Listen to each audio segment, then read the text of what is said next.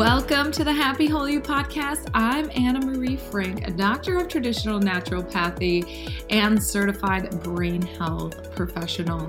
Now, those of you that know Happy Whole You, you know that we are all about health and well-being, and we combine all the physical aspects, nutritional aspects, as well as the energetic and emotional aspects to well-being. So on this podcast, you guys, you are going to get a variety of information with different topics that can range from brain health all the way to how your energy field impacts your overall health and well-being.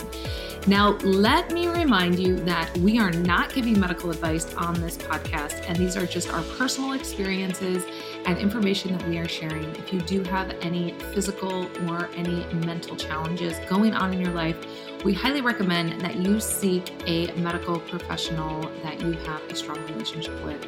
All right, you guys, we are going to get started. So here we go. All right, Dr. Josh, thank you for coming back on the Happy Whole You podcast. Yeah, it's fun to be here again. I really enjoyed our time last time, and I think this will be even more fun now that we know each other better. Yes. And so I love that we were talking about, okay, well, what are we going to bring up today? What are we going to talk about? And what I love about you is like, you just never know who's walking through your door and what's about to happen. Yeah. I know you specialize in pain. You and I both know you could specialize in something, but there's all sorts of things that are going on with somebody. Yeah, absolutely. And I never set out to specialize in anything. In fact, like, it's funny you bring it up. I almost think that naturopathic medicine is like the anti-specialty, right? Like, here we are in this medical landscape where like you can have doctors that aren't just eye doctors anymore, but like cataract or glaucoma or like retina specialists, right? Or like I sent someone to a thumb specialist not that long ago. Like, it's not just hand, or it used to be upper extremity. So like now I think that like, yeah, naturopathic medicine, at least the way I see it, is this very broad and general field. And to be poetic about it or philosophical, it's that we take care of people. And that's different than taking care of like body parts. You know, of course, those people have body parts, but like I've never seen like a heart come waltzing into my office or like a pancreas. It's always been like in a person, you know, and it's the person that deserves or needs to be treated. So yeah, for sure. It's always a surprise. I walk out in the waiting room. What's this going to be? Yeah. Yeah, absolutely. I mean, it's really more like a general practitioner now. Yeah, right? indeed. Looking at the whole person, and there's not many people that do that anymore. It's yeah. a thumb. Yeah, I think it's a good thing. I mean, certainly, listen, it has its place, right? And there's For even sure. people within my field of naturopathic medicine that have specialties, right? Specialties in like a population group, like children or women, or a specialty in a disease, you know, entity like cancer doctors or things like that. But for me, I felt like just the way that my brain works and the way I'm constructed, that broader, bigger picture view is just what works for me. And pain, it became, I think it became a specialty, if you want to call it that, just because so many people have it, right? Like, so It wasn't like I set out to find that. It's just like had some competence, that person referred that person, and next thing you know, you got a bunch of people whose backs hurt, knees hurt, etc. Yeah, they're just showing up, and yeah, all these things. Okay, so give us a pain story. What's a pain story that you have for us that some people might be able to relate to? Yeah, I'm glad that you asked, because we had talked about talking a bit about pain on this show today. And as I was on my hike, I go for a hike every day, I was thinking about it. You know, people love stories and we can relate to them so much. And there was one in particular that happened to me, or that I was a part of, when I was in college. This is going back like 25 plus years ago. I grew up in Southern California. I was a surfer, and I was at UCLA at the time. That's where I did my undergraduate training. So there's a lot of good waves all along the coast, Southern California there, many of them accessible through this famous highway called PCH, Pacific Coast Highway. And so I had gone on a surf session with my friends, several of whom actually also became doctors. And we were heading home on PCH, coming down, heading south through like the Malibu area. People have heard of that. And PCH is a fast and kind of scary road, and there's no median in the center. So it's just like, you know, two-way traffic, right? And we came around kind of a bend, me and my college friends, and there was just, I don't know how else to describe it, but it's just a horrifying scene of a car accident that was a head-on collision, high rate of speed, two cars head-on smash, and we were like the first ones there. And here we are, like a bunch of college kids with sandy feet and board shorts and stuff. And like, but what do we do? Like, we wanted to be like somewhat helpful. Someone had a cell phone, which was the early days of that, called 911, of course. But the scene that I encountered, we all jumped out of the car and ran to the respective vehicles in this accident.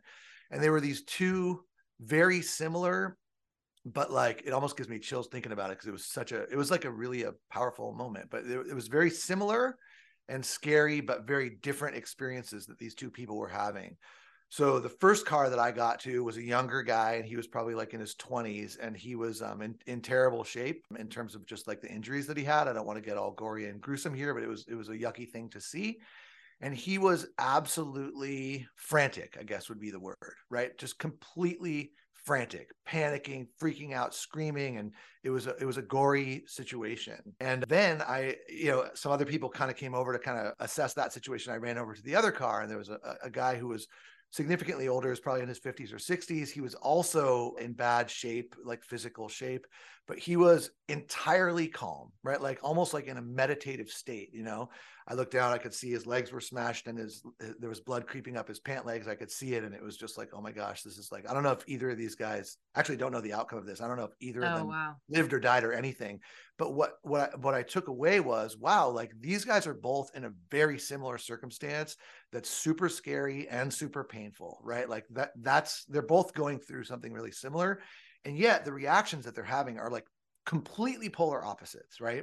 And again, I don't know the outcome, but like my sense that when I walked away from that situation was like, I would rather be the guy who was calm, right? Like, he found internal strength and understood, I'm sure, what he was going through. I'm sure they're both in some sort of shock, and it was a crazy and horrifying situation. But it was like, wow, like you can totally how you react is in your control. Like the circumstances that you find yourself in, smashed in a car wreck or whatever, is outside of your control. But how you respond to that situation that you're in is the only thing that you have that you can control, and lots of philosophers and poets and whatnot have written about this.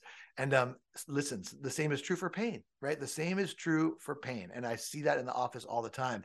And so that's a story that it was not a fun thing to experience, but there was a lot of lessons inside of that gruesome experience that I witnessed. Yeah, our response to things is everything. How we choose to think will impact our biochemistry. Yeah. So yeah, that guy choosing to be calm and breathing, he probably, like that's way different than the adrenaline of the other guy who was very upset and using a lot of his energy to express how he was feeling. And so, wow, that's incredible. And there's no right or wrong way to react, right? But I think there are ways that like lead you toward, I don't know, a better potential outcome, and like, I think that those people who have painful medical conditions, maybe not an acute injury like these guys had, like there are ways to kind of like temper your reactions or be in a little bit more of control, over the way that you react to the experience that you're having. And I think that it's hard to argue that that's not better, and this doesn't mean that people shouldn't fully express their grief or fully express their emotions. That's not what it's about. It's not about stoicism in that sense. It's about, temperance, being in control. Yeah. So that's one pain story, that came to mind. Yeah. So, okay. Well, people that are in pain, there's a lot of over the counter. I think we all know the medications people can take for pain are detrimental and that are very, the opioid issues that we have in this country. But let's talk about like just somebody who has general aches and pains and, they're like, oh, I'll just go get a Tylenol or an ibuprofen because it's over the counter. It's safe, right? Because it's just over the counter.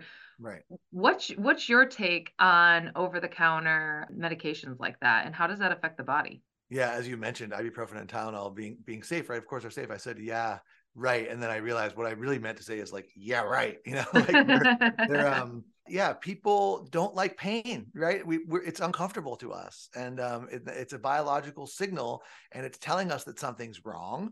And the idea that pharmaceutical companies, and it's been something that people have been in pursuit of for a long time, is just to eliminate that signal, right? And that's unfortunate for a lot of reasons, right? Number one, it's a signal, a biological signal telling you something's wrong that you should probably pay attention to, and then the tools that we have, and you mentioned these two, we can get into the details, ibuprofen and acetaminophen, they do minimize pain signaling, and in the case of ibuprofen, minimize inflammation as well, but it's not without risk.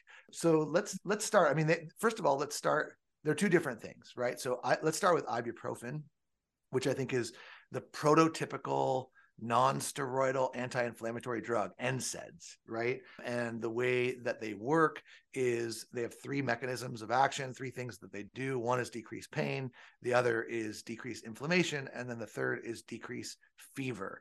And the way that happens is by the inhibition of enzymes, the suppression of the activity of an enzyme called cyclooxygenase, COX1 and COX2.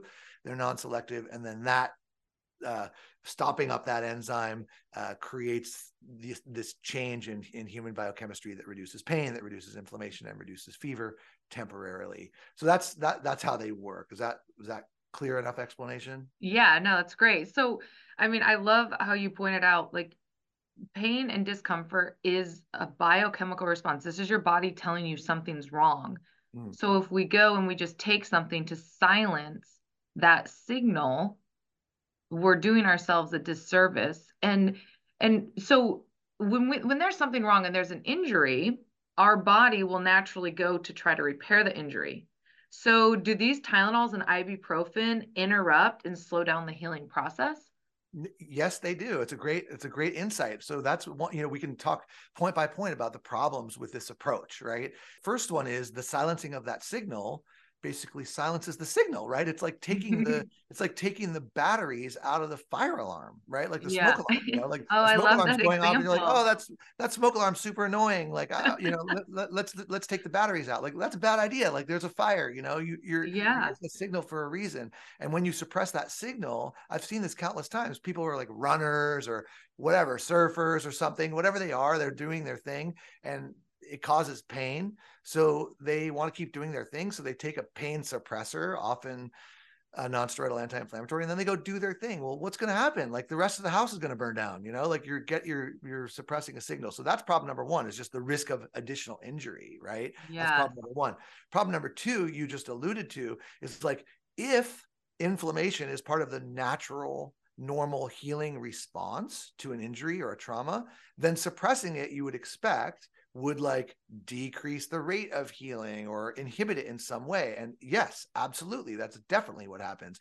If you suppress inflammation with, in the part of a healing response, you will decrease the rate at which those tissues remodel, et cetera, right? So yeah, that's definitely problem number two, I would say. And there's more.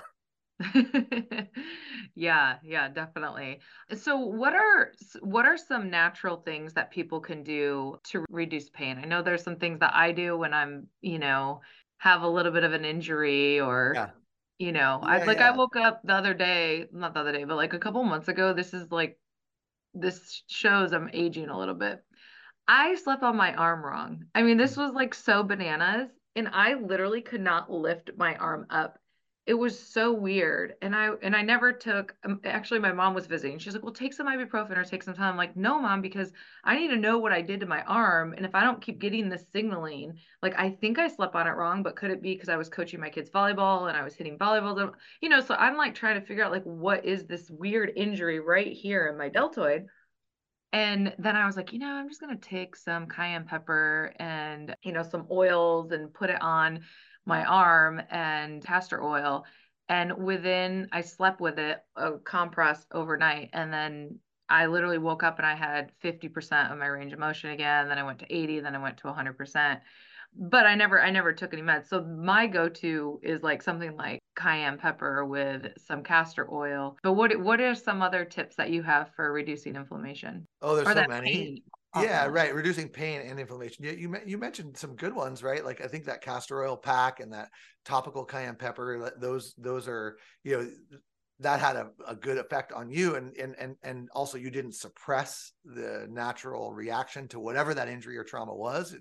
It's hard to know exactly what it was, but you're probably right. Some combination of activity the day before, plus sleeping on it weird, and compressed something, and it probably inflamed, which was what your body needed to do. And then you recovered, and you sort of facilitated that recovery. You supported your reaction rather than suppressing it, and which is what the drugs do. So there's a bunch of things, right? Like there's I'm biased here, I suppose, because I also happen to be a person who formulated a very, very popular product for this in this area, which is called Golden Revive Plus. But be that as it may, there's a bunch of ingredients there that I included in that formula that are number one, curcumin, which is a turmeric extract.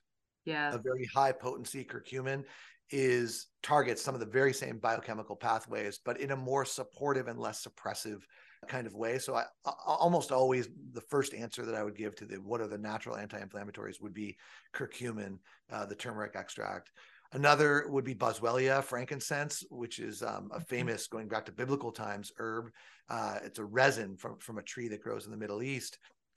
Hence its biblical significance. It was one of the herbs given to the baby Jesus by the three wise men. I understand the biblical scholars will know that one.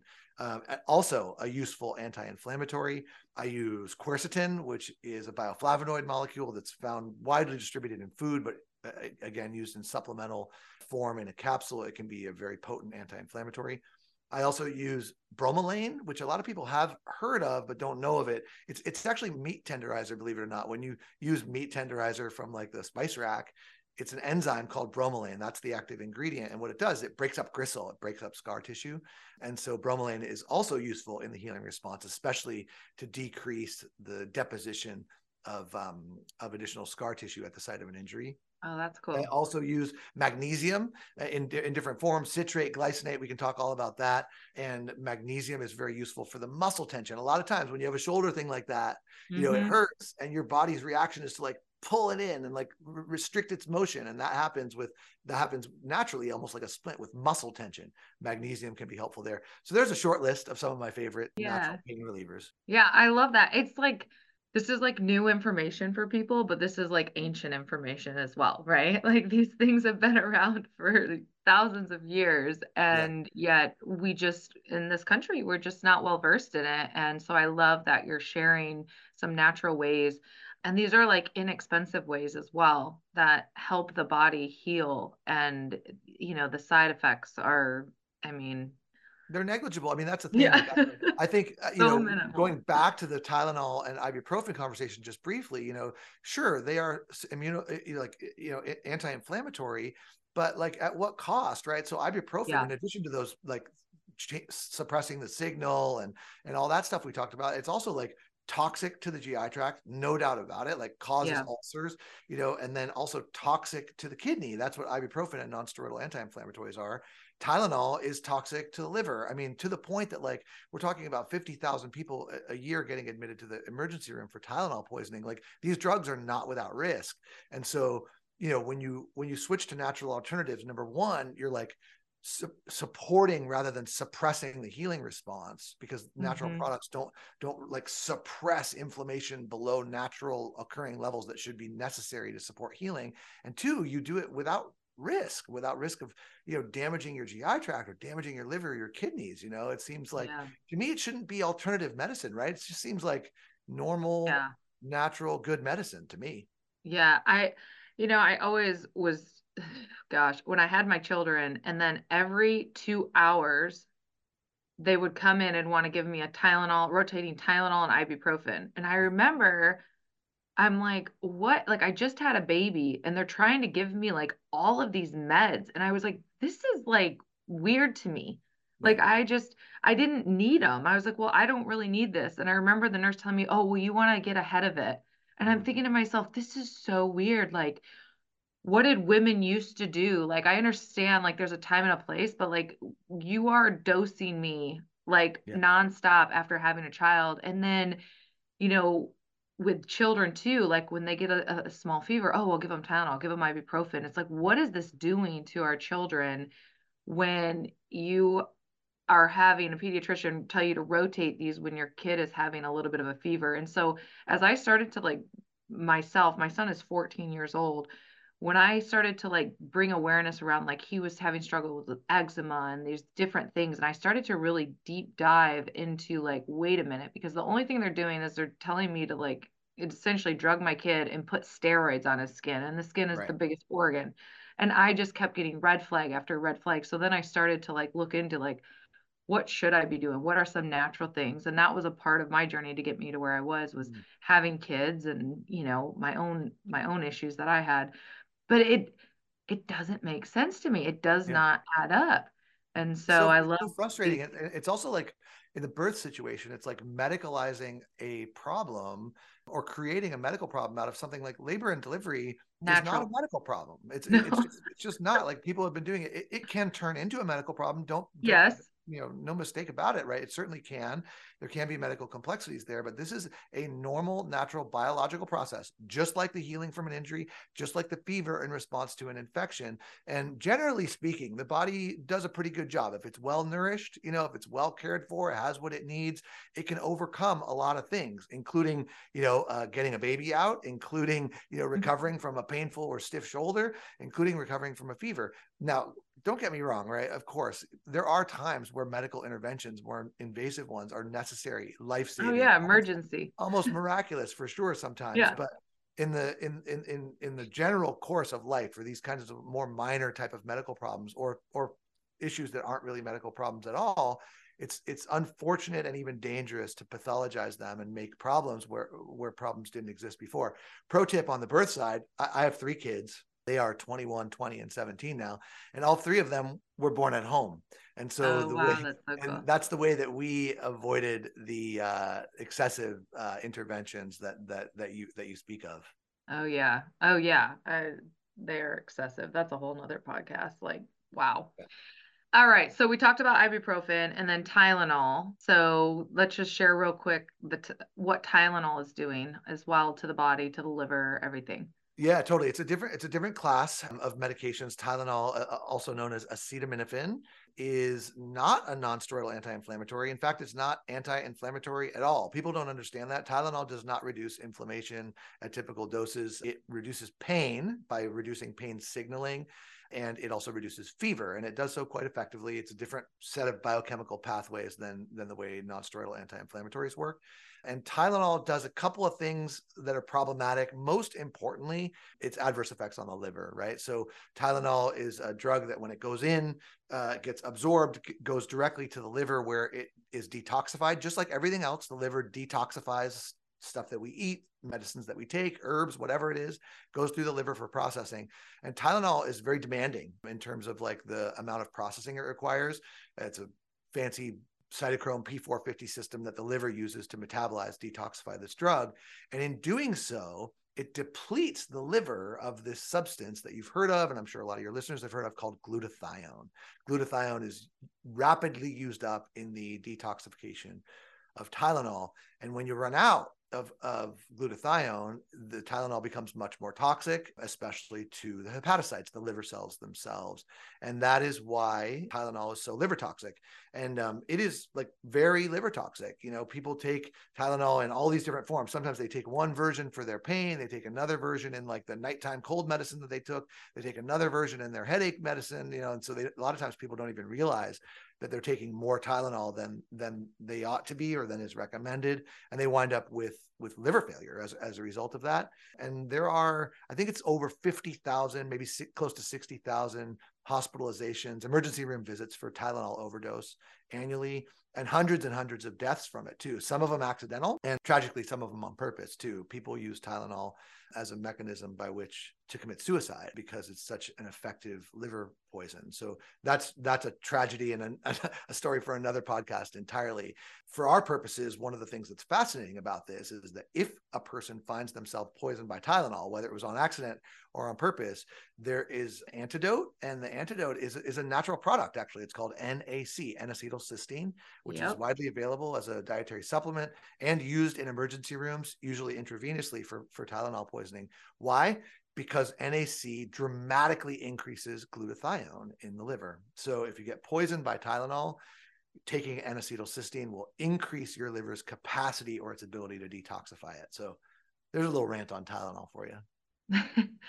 I love it. I love it. I use this for people that have had high Tylenol use, even for their kids. There's NAC glycine powder that I get from a company, and it works really, really well. And they just take that for a little bit of time just to support the liver and get that glutathione producing again. Yeah, I like say N-acetylcysteine, it's like my favorite amino acid. And then I hear myself saying that and I'm like, that is like the nerdiest thing. Like I'm like, did I just say like I have a favorite amino acid? Like, geez, like it's like the most cringy thing to say.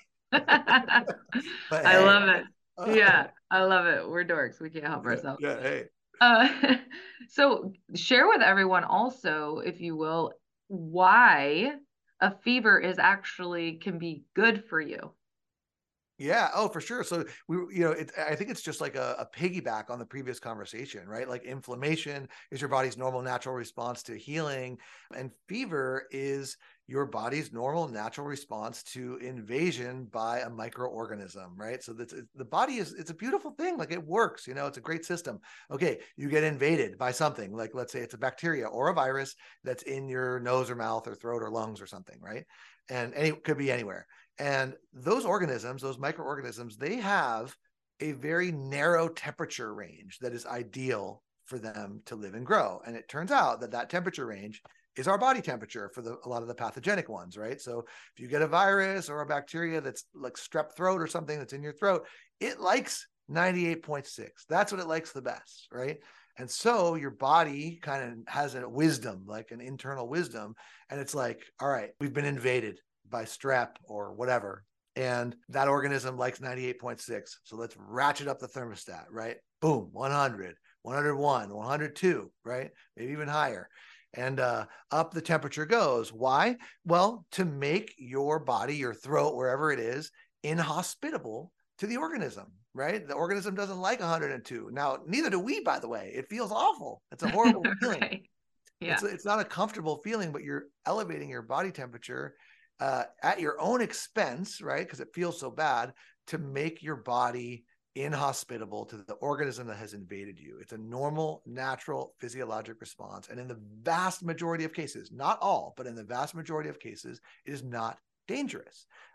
There are times where it's excessively high, or it gets excessively high excessively fast, where fevers can be dangerous, and they can also be extremely unpleasant at very high temperatures. So there are times where suppressing a fever is not an unreasonable thing to do. But in the vast majority of cases, suppressing the fever is not necessary. It'll come down on its own. You can support it, right, with warm or cold towels, as it were, or warm or cold baths, or in a sauna when a person's feeling really chilled. And if you suppress your fever artificially with drugs, that will make your body more hospitable to the organism. And there is some study about this demonstrating that the more you suppress the fever, the longer it will take for your immune system to recover, because it's part of your response. So that's how it works. Yeah, makes sense. Our bodies are genius. Yeah. If we allow them to do their thing and quit getting in the way. Yeah. We're good at getting in our I own made way. a video recently, you just reminded me of, like, I made a video about a few different topics, but at the end, I made this statement that seems like it just posted recently, like resonated with a lot of people. And the statement was, you are not broken. Right. And I was talking about, in this particular case, irritable bowel syndrome, and just saying, like, there's something wrong with you. There's a bunch of things that could be wrong. Like, here's a list of things that could be wrong. Like, you're not broken, and like, my point there, like, I want to expand upon that, is like, yeah, the body it's a beautiful thing. Like, it's amazing, like all the little dials that are in there, and the regulatory situations that can occur in response to infection, in response to invasion, trauma, injury, whatever, nutrition, all the little details. It's this miraculous jigsaw puzzle of highly orchestrated biochemistry and physiology. And we should respect that. And I don't know, not quite worship it, but like, it's a beautiful thing. And if we would like pay homage to that, I think like we would do a lot better in the management of our health and wellness, Yeah, absolutely. And I love that. Like, I interviewed a mental health professional and he said, "What if nothing was wrong with you to begin with?"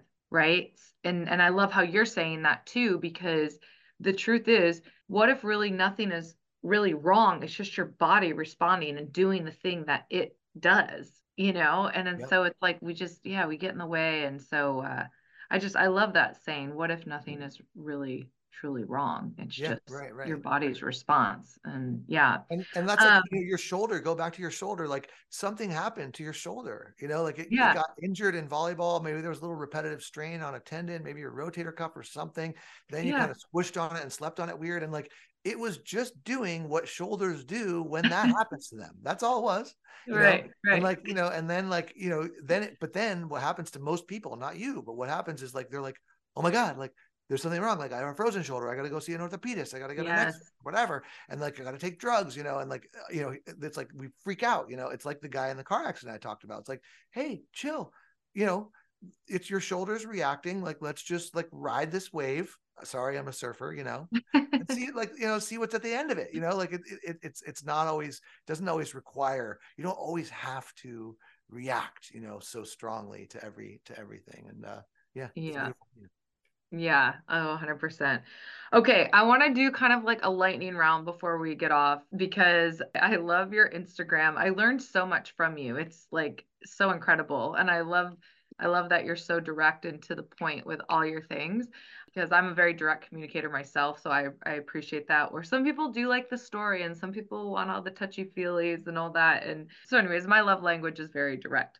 So with a lightning round, I went through and I pulled a couple things off of your Instagram, some videos you did. So those of you that haven't been following Dr. Josh, these are some videos that he did, and I want him to give you the 411 on it. So you did a video on I don't have IBS. I mean, because a lot of people are like, oh, I have IBS, I have IBS, I have IBS.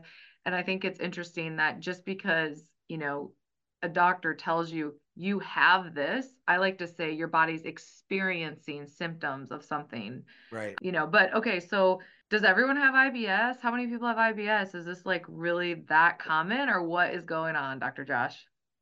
I mean, it seems like everyone has IBS, right? If you look at the statistics, it's shocking numbers, right? And IBS is like a prototypical garbage pail or garbage bin diagnosis, right? And what that means is that like doctors excluded everything else. There's some genuine pathologies in the GI tract, ulcers, gastroparesis, inflammatory bowel disease like Crohn's or colitis or celiac disease from gluten, right? So when all of those things have been excluded, right, the person doesn't have anything that we could find, right, with a lab test, with an imaging study, with a colonoscopy or whatever, they get left with whatever's left, right? A waste bin or a garbage pail diagnosis, which is IBS.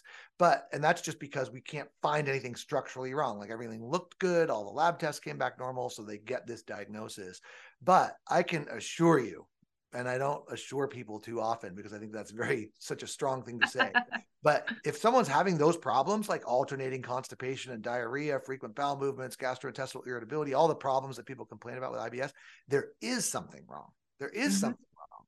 And it's just that the conventional GI doctors just didn't find it, didn't know where to look, didn't know how to assess it, didn't know, so there is something wrong. And that's why I say you don't have IBS. What do you have? Maybe you have a deficiency of hydrochloric acid in your stomach. Maybe you have a deficiency in the efficiency of your digestion because of not enough digestive enzymes. Maybe you have an alteration in the health or in the diversity of the microbiome, the organisms that inhabit your GI tract. Maybe you have some irritation or low-level inflammation undetectable by a colonoscopy in the lining of your GI tract, making it, quote, leaky or permeable. Or maybe you have a functional motility disorder where there's not enough good peristaltic activity because of a vitamin or mineral deficiency that could happen. So there's something wrong with these people. And just to say, oh, it's IBS, here, take a drug for IBS. Yeah, No, that's just not yeah, how I roll. So that's what that yeah. video was about. I love how you roll. And it very well could be, does this person, are they having anxiety a lot? Have they Yes, of been, course. in a sympathetic nervous system response for such a long period of time that it started to impact their microbiome and their gut health? I mean, it's so many things. So, okay, 100%. I'm gonna have to add that to my video, right? Like, I don't think I said that one on my on yeah. my video. I'm gonna have to go back and make a part two. I always go back to the brain, you know me. Yeah, for sure. So, You're right. 100%. Okay.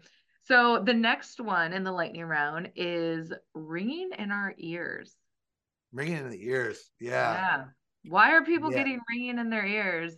Well, I mean, given your previous statement about how IBS can be such a psychological or psychiatric, emotional thing, that's a big one, right? That's a really big one for ringing in the ears. There's no question about it that tinnitus, this ringing in the ears that people experience, is strongly associated with stress. Why that happens is not exactly clear, but it probably has something to do with just increased amounts of tension in those finely tuned systems that are inside the inner ear that transmit sound. And many people who suffer from tinnitus will tell you that it is increased in the setting of psychological or emotional stress, in the setting of decreased sleep, which often is just directly tied or piggyback dovetailed with psychological or emotional stress. And that's a big one. Yeah. There's a couple things that I use when people come in with ringing in the ears. One, I find that they're pretty deficient in minerals. There's also phytoembryo therapy called service tree. It can help with that. And then microcirculation in the brain. I find that when we look at those things, as well as like the stress, I mean, it's definitely the stress and all that, that can be helpful as Totally. well. There's like there's known associations, with some of the vitamins and micronutrients. You have magnesium, you have zinc, you have vitamin B12. All can be, if they are deficient, they can cause this problem. And so it would make sense, right? That like you correct that deficiency or investigate that deficiency. There's also some possibility that maybe even there's some bone integrity issues. Those are tiny little, fine little bones in there that communicate the sound, and mineral deficiency would correlate with decreases in bone density and maybe changes in the sort of architectural integrity of those tiny bones. That there's some theory there that kind of like an inner ear version of osteoporosis may be at play in some cases. So yeah, there's a lot there. Yeah, I had a young client, I want to say like seventh or eighth grade, and he had ringing in his ears so bad it was like really disturbing. He couldn't focus at school. He was getting bad grades, and we started seeing him here. And within 3 months, he was getting all A's and B's. The ringing in his ears went away, and his mom was like, "This is incredible!" Like she could not believe it, and it was. I mean, the kid he was deficient. I mean, he was very deficient, causing a lot of stress. And my theory is kind of actually like, so he was deficient in these nutrients and things going on and stress, and that deficiency was causing him to feel anxious. He was feeling uncomfortable in his body, which was causing him to show up at school and have more stress, right? So it's like this domino effect. Yeah. And once we started to restore his body and calm his nervous system down, he was able to better show up at school, and the ringing started to go away. But this was like a year and a half ago or so. And this just came into my mind as you were Yeah. talking about ringing there. That's The a great story. one. We forget about some of these stories. The thing that's actually even like, it's a great story and it's a great case, and nice work on that one. I mean, what gratitude they must have for that help. But the other thing that's really remarkable about this is that like tinnitus is one of those conditions where like Western medicine basically has almost nothing to offer, right? Like there's just not any treatments for it that are FDA approved. There's not drugs for it. It's a poorly understood condition. There's a few like kind of hearing aid type devices and audio masking devices, and audiologists can be useful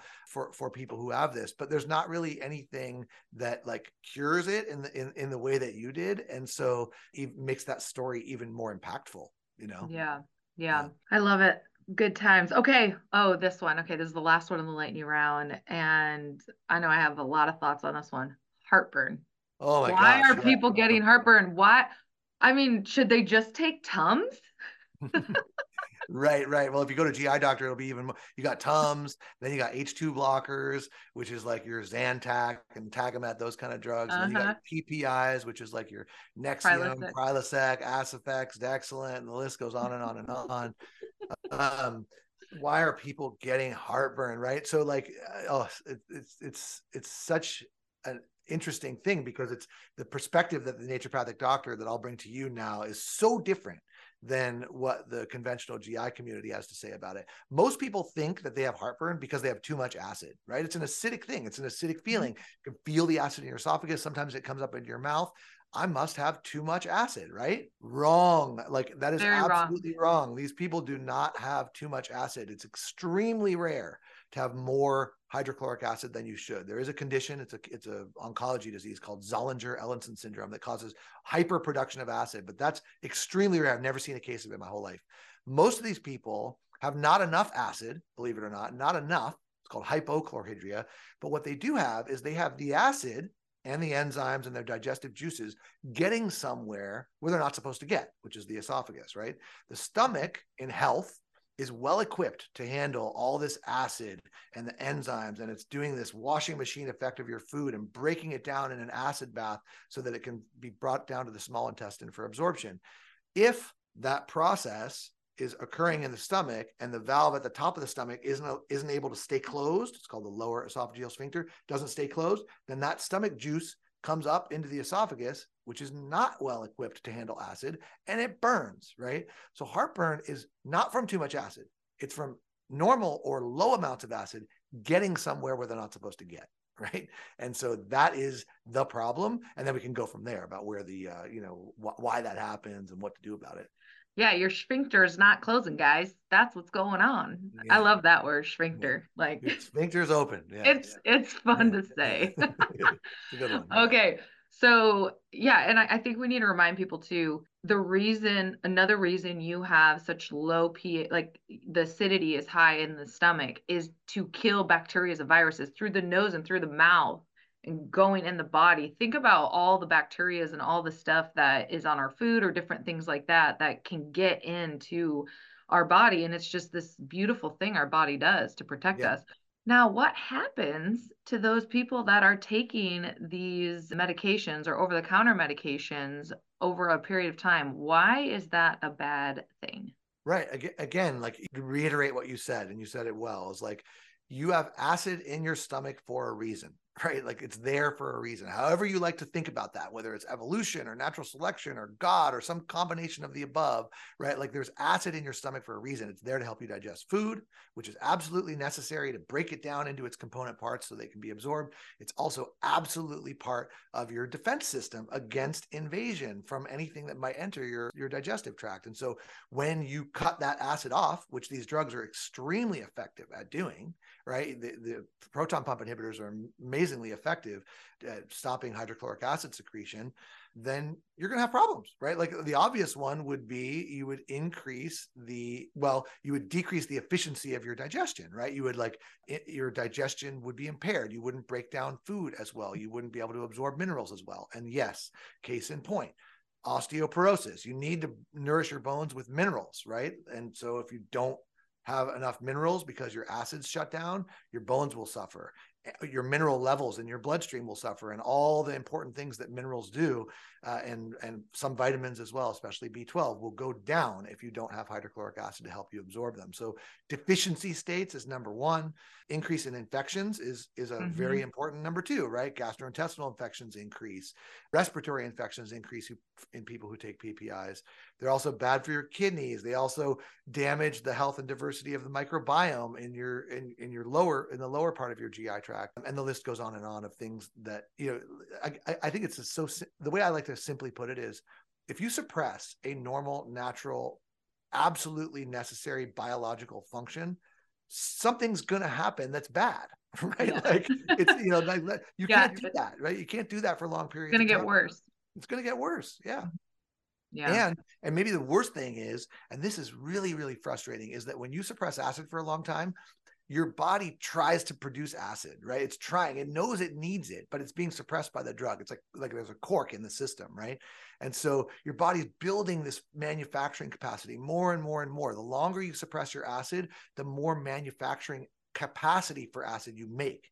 And then if you forget your dose, or if you decide, I think I'm going to go off the medicine or whatever, you go off the medicine, your acid comes roaring back, right? Like, you took down the dam and the river comes roaring back bigger than it ever was before.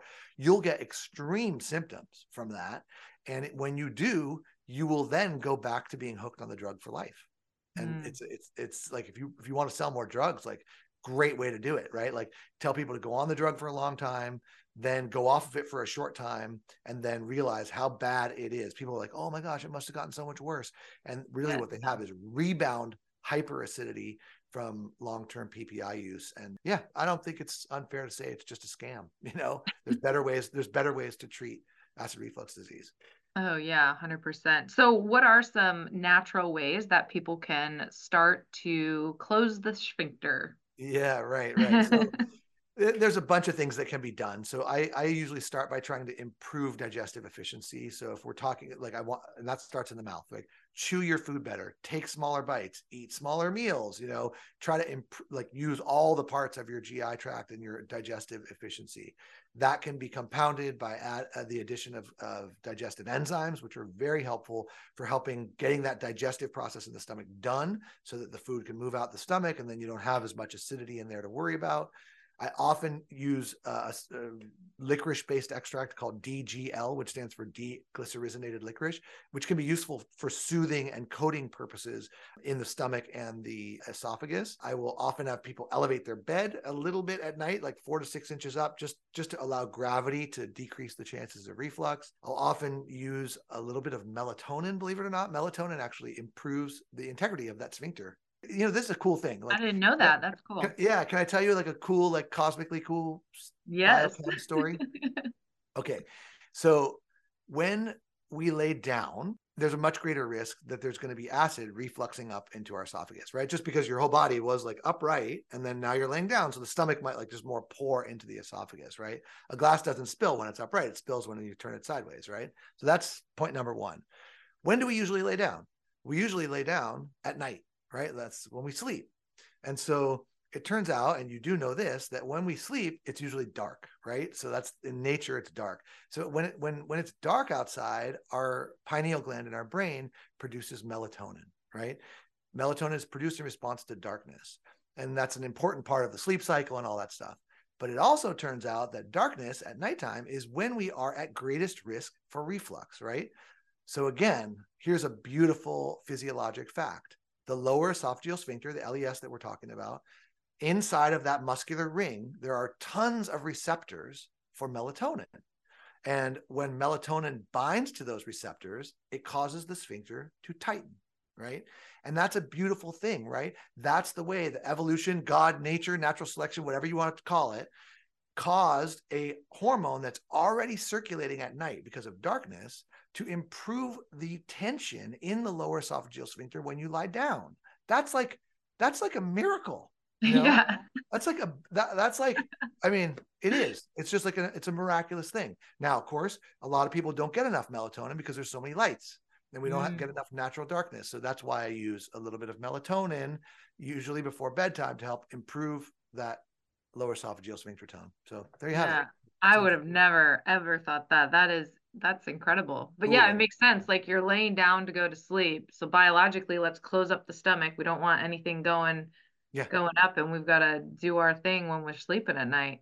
Yeah. And so we've got a natural hormone that's already in larger amounts at night. Let's just use that to tighten up the sphincter. Beautiful. Yeah. I mean, that's just so beautiful physiology. I love it. Yeah. Oh, that's good. All right. Any other tips? We elevated the head of the bed at night. How about this one? Lose 10 pounds. Yeah. Okay. Easier said than done, right? Like, yeah. don't wear restrictive clothing on your body. And then also those extra 10 pounds. And I'm serious, 10 pounds can make a huge difference. And so the extra 10 pounds, especially if it's visceral, does put this squeeze effect on the gastrointestinal organs and increase the risk of acid reflux. And so I think that's a pretty robust protocol right there. Yeah. Yeah, I love that. And I love how you said, chew your food more or, better and eat smaller portions. One of the things when I work with people too is I talk about when you start thinking about food is when your digestion really happens.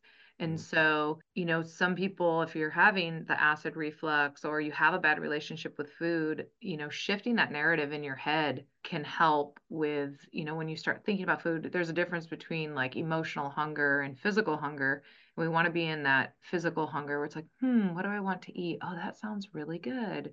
Yeah. Oh, but that whole psychological aspect of eating it's very important how we think about it. And I'm sure you covered it extensively, and it's such an interesting conversation maybe for another day, but like people, the psychological parts of food and even just the words we use, like people say, I'm starving. Like that's a common thing. Like when they're hungry, they say, I'm starving. And starvation like is a very real and present problem for lots of people in the world. But like Americans, like it's like 70% of us are overweight or obese right now.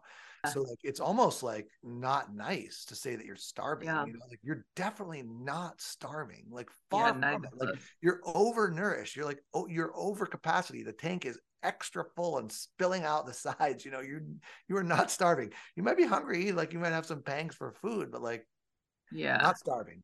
Yeah, definitely not starving.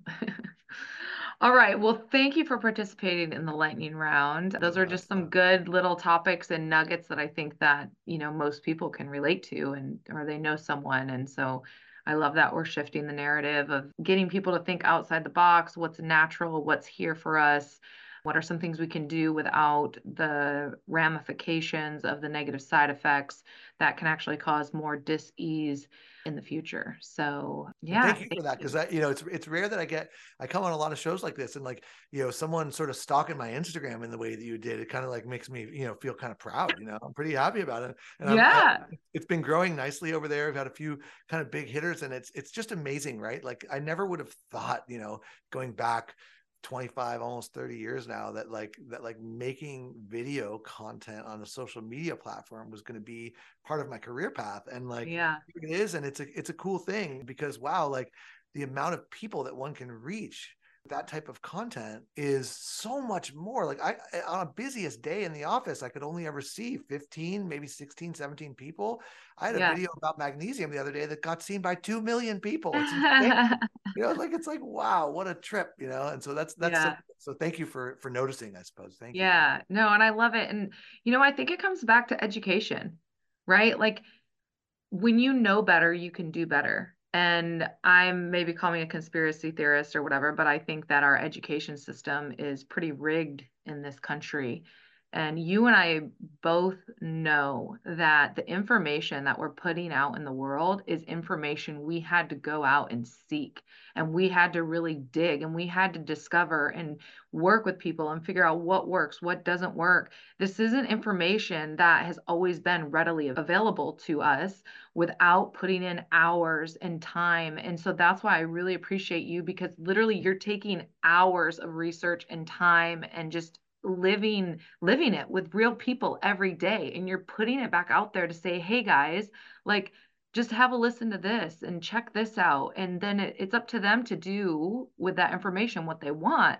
But I think it's really, really valuable what you're doing. So that's why I love having you on the show. And thank you. Tell everyone where they can go follow you if they're already not following you on social media. Yeah, all this talk about Instagram, right? So it's Dr. Josh Levitt, DrJoshLevitt. That's the Instagram handle. And start there. That's a great place to start. And if you heard what I said about Golden Revive Plus, which is that anti-inflammatory joint health supplement, that's made by my company, which is called Up Wellness. And you can find us pretty easily by just typing in Up Wellness on any of your search engines, and we'll pop right up.